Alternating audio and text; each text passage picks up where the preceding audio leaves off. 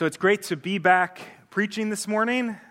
I'm grateful to have had a couple weeks to work on some things behind the scenes, but I'm grateful to be back in the pulpit, so to speak, this morning. If you can remember, back 3 weeks ago when I last preached, we were in the Gospel of Matthew. We were walking through the story of Jesus' life as we find it there. We had heard the story of Jesus' baptism. We watched as the heavens opened and the Spirit of God descended like a dove and remained on him. We heard as the voice from heaven spoke, "This is my beloved Son, with whom I am well pleased." And we watched as that same Spirit sent Jesus then out into the wilderness to be tempted. In those 3 temptations in the wilderness, we found 3 gateways into the life of following Jesus. The first gateway as the invitation to give up searching for satisfaction in what the world can offer us. In the second gateway, we found the invitation to give up using God and our faith as a tool to get things that we want, namely security and safety. In the third temptation, the third gateway, we found the invitation to give up even ourselves, our will, our desires, our understanding, in order to follow after Jesus. We're skipping a couple short stories where Jesus calls his first disciples to follow him, where he begins to heal and crowds begin to gather. Those crowds come because they've heard something of Jesus. They come wondering who this man is.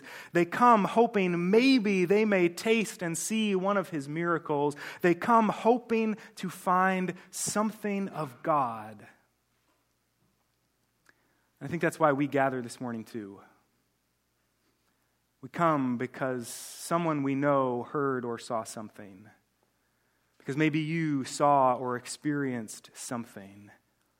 And so we gather this morning together at the feet of Jesus, hoping to find something of God. If that's you this morning, I don't need to tell you to do what you need to listen well to these words from the book that breathes life.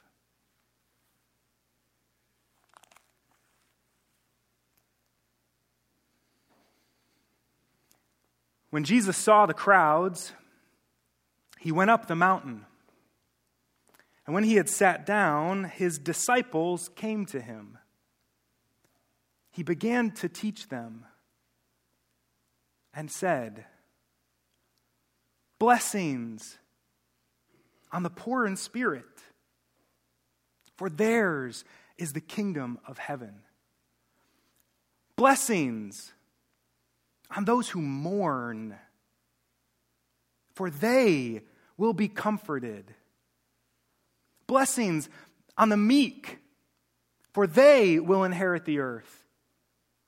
Blessings on those who hunger and thirst for righteousness, for they will be filled. Blessings on the merciful, for they will receive mercy. Blessings on the pure in heart, for they will see God. Blessings on the peacemakers, for they will be called children of God. Blessings on those who are persecuted for righteousness' sake, for theirs is the kingdom of heaven. And blessings on you when people revile you and persecute you, and utter all kinds of evil against you falsely on my account. Rejoice and be glad, for great is your reward in heaven. For in the same way they persecuted the prophets who came before you. You are the salt of the earth. But if the salt loses its flavor, how can its saltiness be restored? It's not good for anything but to be thrown out and trampled underfoot. You are the light of the world. A city on a hill cannot be hidden. Neither does anyone light a lamp and put it under a bushel basket, but on a lampstand, to give light to all who are in the house. In the same way, let your light shine before others, that they may see your good works and give glory to your Father in heaven. The word of the Lord. Thanks be to God. Amen. Picture the scene with me. Crowds are beginning to gather as Jesus performs miracles and heals many. And as Jesus sees these huge crowds coming out to meet him, he runs off into the mountains with his disciples. And they gather around and he begins to teach them. It's odd at first that Jesus would leave behind a successful ministry healing people for a much less successful ministry teaching. But he must think there is something important he has to tell. That he wants his ministry not just to be healing the sick, but also preventative medicine.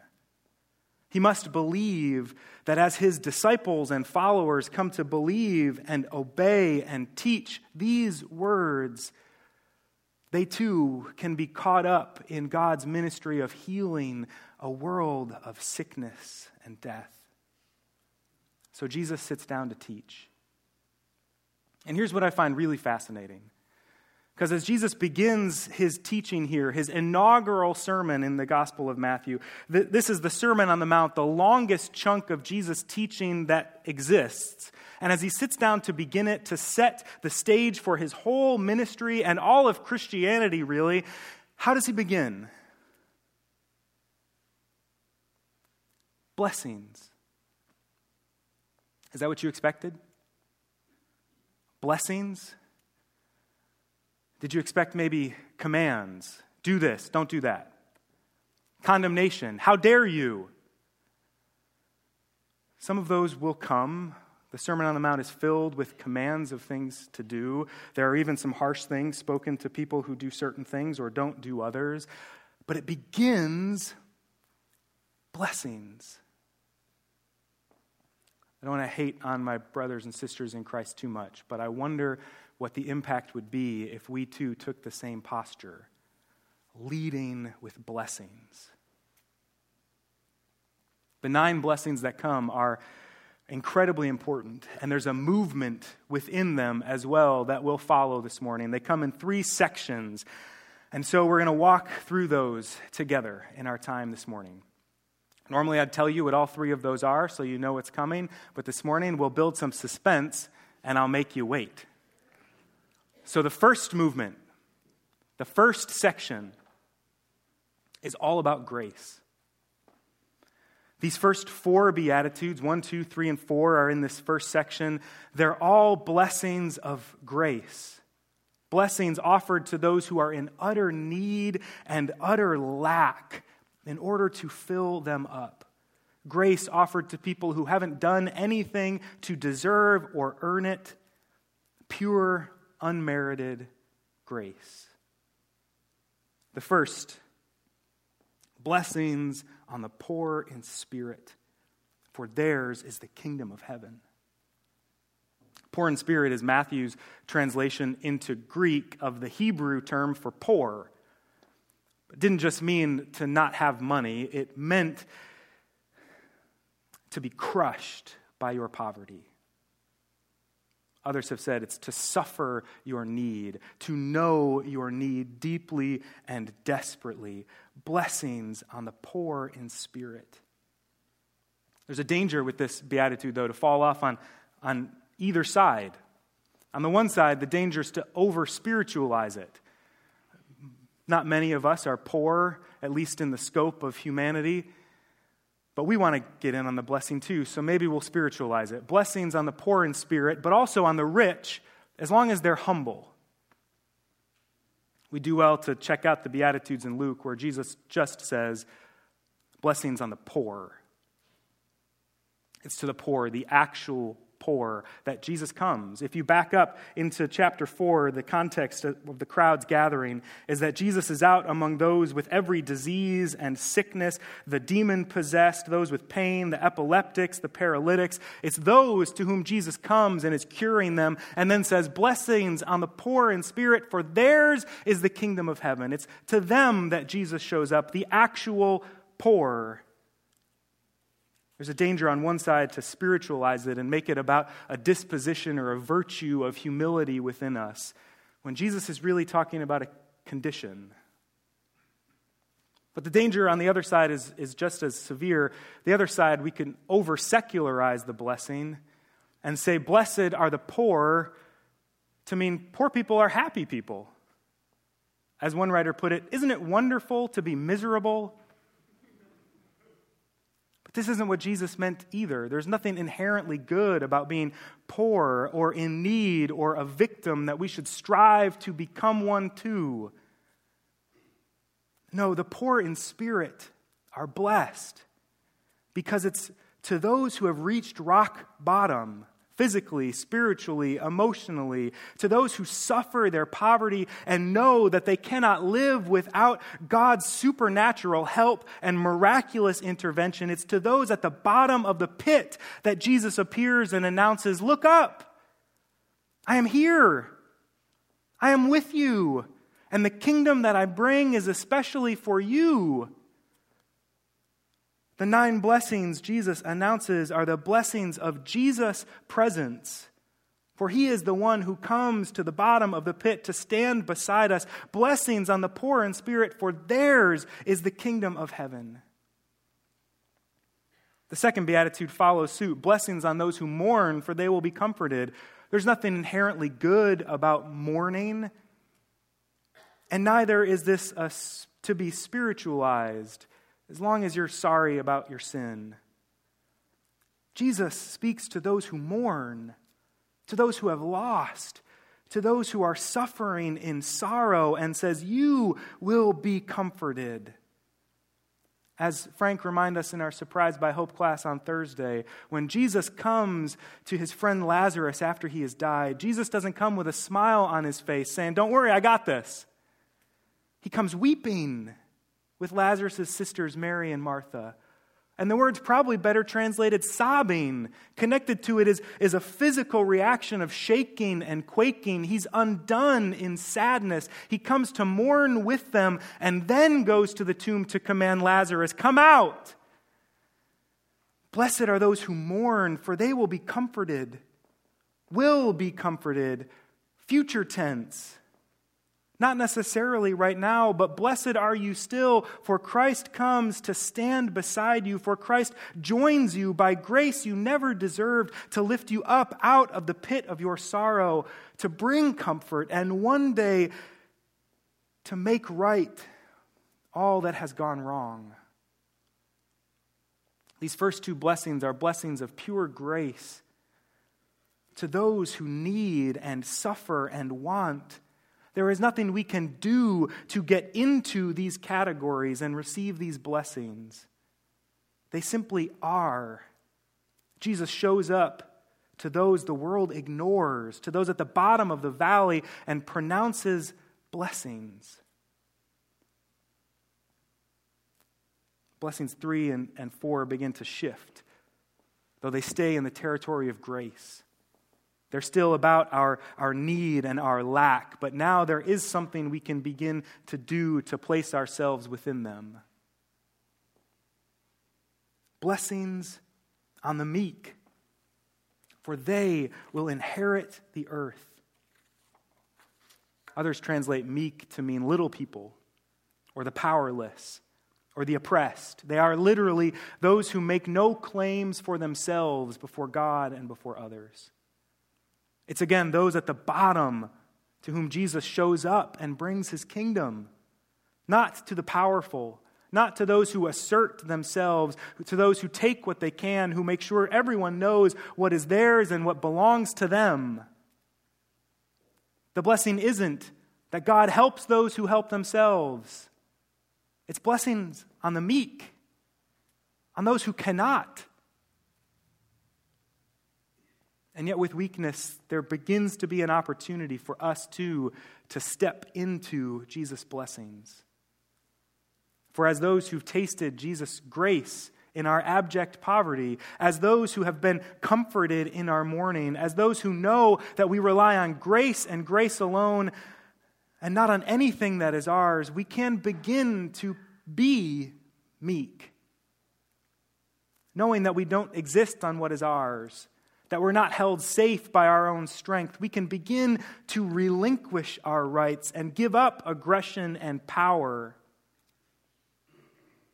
Jesus himself is the best definition of meekness, especially if you watch as he goes on trial and is crucified. He doesn't there project weakness.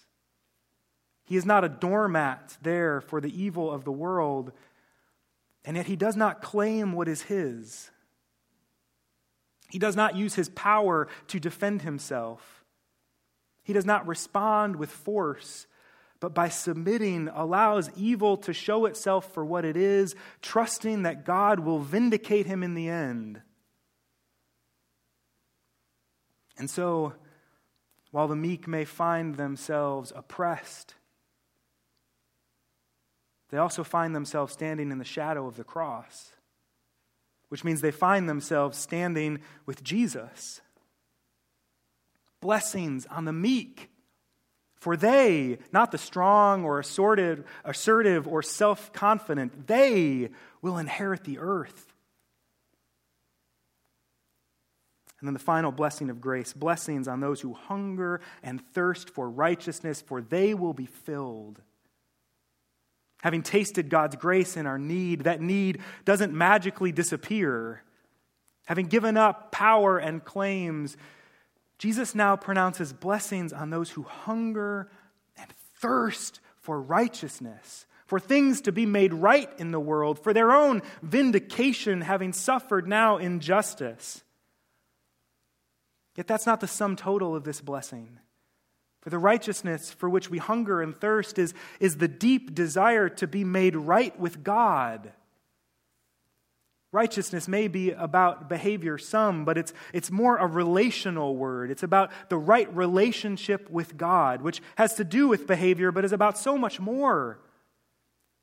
To be restored to the relationship of love with God for which we were created. We hunger and we thirst for it. Blessings on those who fight day after day after day against their sin. Blessings on those who may lose the battle every other, but yet they fight. They yearn, they hunger and thirst to be right with God. It's they who will be filled, Jesus promises. Not those who think they've pretty well got it down. Not those who think, I'm pretty righteous, I'm doing okay. It's to those who hunger and thirst for righteousness in how they love God and love their neighbor. They're the ones who will be filled. These first four blessings are blessings of grace because it's about Jesus coming to those in need and lack. The Sermon on the Mount could just as easily be called the Sermon from the Valley, for it's to those at the bottom in absolute need. That's where Jesus shows up in order to lift us up and pronounce blessing. The first section is grace. The second section is loving service.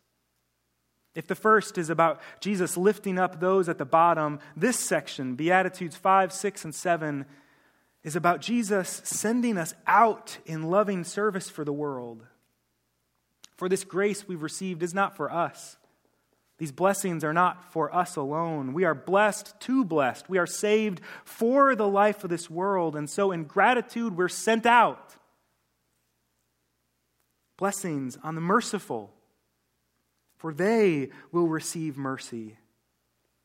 As those who've tasted God's grace when we had nothing, we can now practice mercy. As those who know what it is to get a gift you did not deserve, we too can share mercy with a world that does not deserve it. We are sent out into the world to be people of mercy, and learning to be people of grace and forgiveness doesn't actually sound like it's optional either. Blessings on the merciful, for they will receive mercy. The they is emphasized. Mercy will be shown to the merciful, not to the others. It's a hard thing to grasp and tricky theologically, but we've seen it other places. One chapter later, as Jesus teaches us to pray the Lord's Prayer, he teaches us to pray, "Forgive us our debts, as we also have forgiven our debtors. As we have forgiven our debtors, forgive our debts." Or there's the parable Jesus tells of the man who owed his master thousands and thousands and thousands of dollars, and he couldn't pay it back. And he comes to his master and pleads for mercy, and the master forgives the whole thing. So what does the guy do? He goes out and finds a friend who owes him a couple $100 and demands he pay it back. And when he can't, he has him thrown into debtor's prison with his wife and with his children till they can pay back every penny. What does the master do when he finds out? He's not so happy. I've forgiven this huge debt, and you can show no mercy yourself? Blessings on the merciful, for they will be shown mercy. Blessings on the pure in heart, for they will see God. It's interesting that none of these blessings are pronounced on those who do specific things. As a Pharisee, we might have expected that. Blessings on those who study the law, the Torah. Blessings on those who come to synagogue. Blessings on those who keep kosher. Blessings on those who tithe correctly. But Jesus doesn't go into any of those. He skips the commands and goes right to the heart, literally. Blessings on the pure in heart. The heart, the core of our being, our loving and our will, the center of who we are. Blessings on those who are centered on Christ. This is the loving service to which we are called, to fix our hearts on Jesus and Jesus alone, that our whole lives may be oriented toward Him. Blessings on the pure in heart. They will see God. And blessings on the peacemakers, for they will be called children of God. Now, as we think about peace, we often think of two things: inner calm and a lack of fighting between two parties. We could picture them as a point, inner calm, or a line, no violence between us. But the peace that is spoken of here is a circle. For Jesus and Matthew as Jews, peace is shalom, it's wholeness, it's about fullness, it's about all things being restored to the way they were meant to be. It was about the restoration of God's ways and intentions for all things. It's about drawing all things back together into right relationships. While the fourth blessing was about those who hungered and thirsted after righteousness, the seventh is about those who work toward reconciliation that's needed to reestablish relationships with one another. Blessings on the peacemakers. Blessings on the circle makers, the reconcilers, those who draw people back together and restore relationships. They will be called children of God. The second set of blessings, 5, 6, and 7, are about loving service, about how we are now sent out into the world to follow in God's ways, to be people of mercy, to be pure in heart, to be peacemakers. Which brings us then to the last set of blessings. The movement began at the bottom of the valley, where Jesus meets us in utter need and lifts us up by grace and grace alone. Jesus then sends us out into the world to follow His ways and to work alongside Him in loving service. First, we are picked up, and then we are sent out. In this third section, though, we find something strange. As we are sent out into the world to work in God's ways, the world does not respond by receiving us joyfully,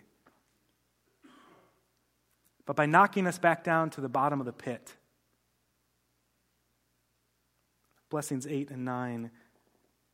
Blessings on those who are persecuted for righteousness' sake, for theirs is the kingdom of heaven.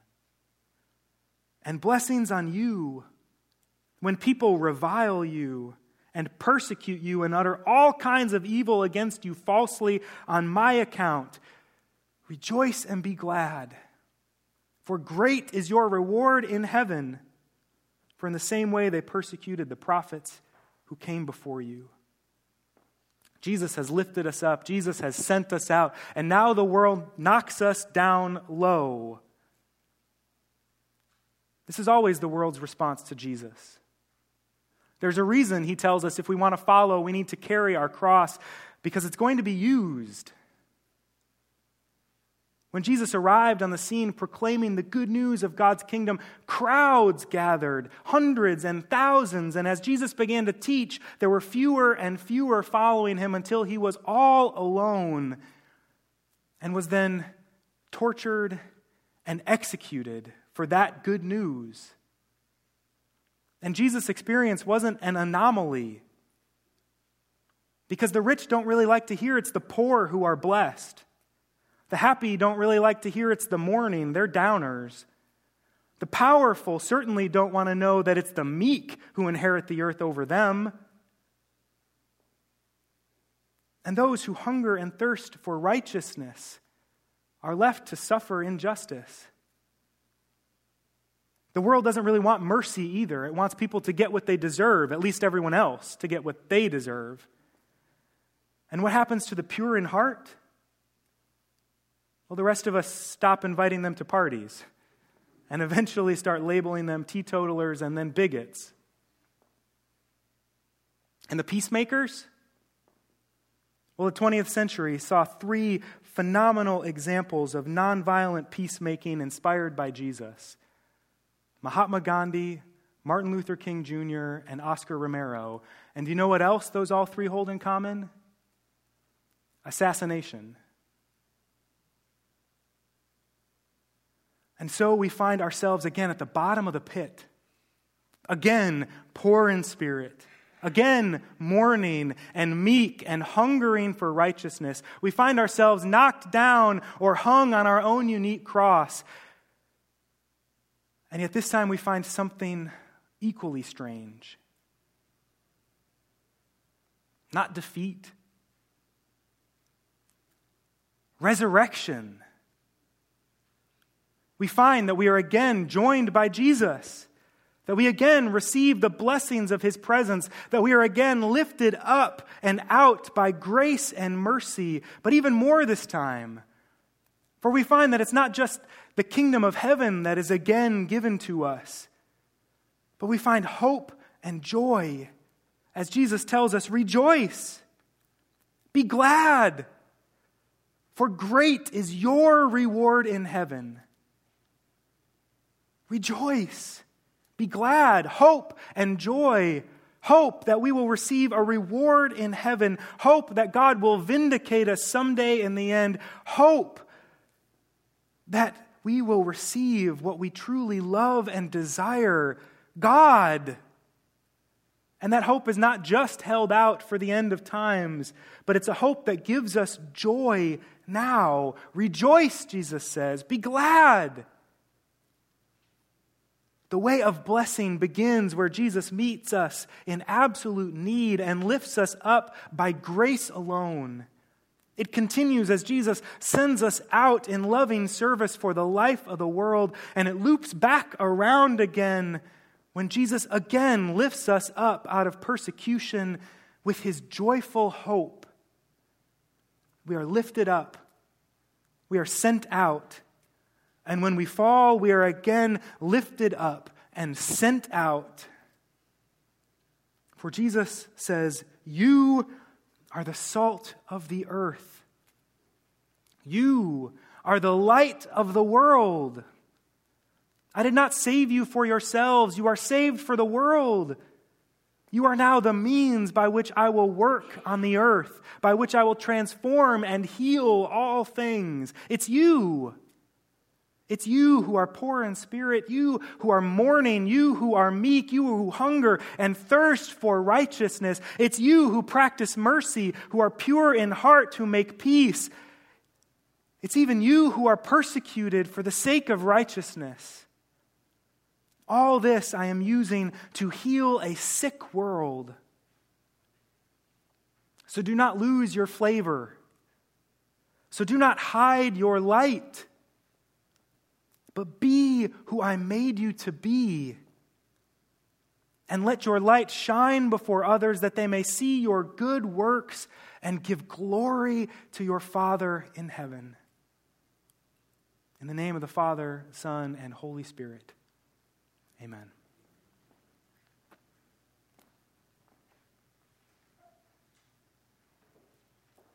Jesus, for your grace, which we did not deserve, which we will never earn. Lord, we give you thanks that you have come to find us when we were at the absolute bottom. That you come, O Lord, to find failures in their failure, the mourning in their mourning, the poor in their poverty, the lonely in their loneliness. Lord, you have come to find us when we had nothing, and you have lifted us up by your very presence. And by your grace, Lord, somehow now sent us out to be your light and salt for the world. So, Lord, help us to be who we are.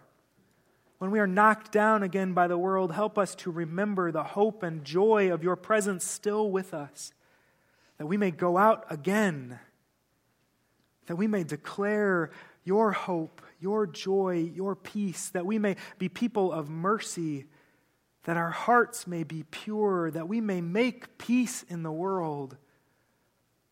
Lord, send us out, that the world may see you and your glory. Father, Son, and Holy Spirit, it's in your name that we pray. Amen.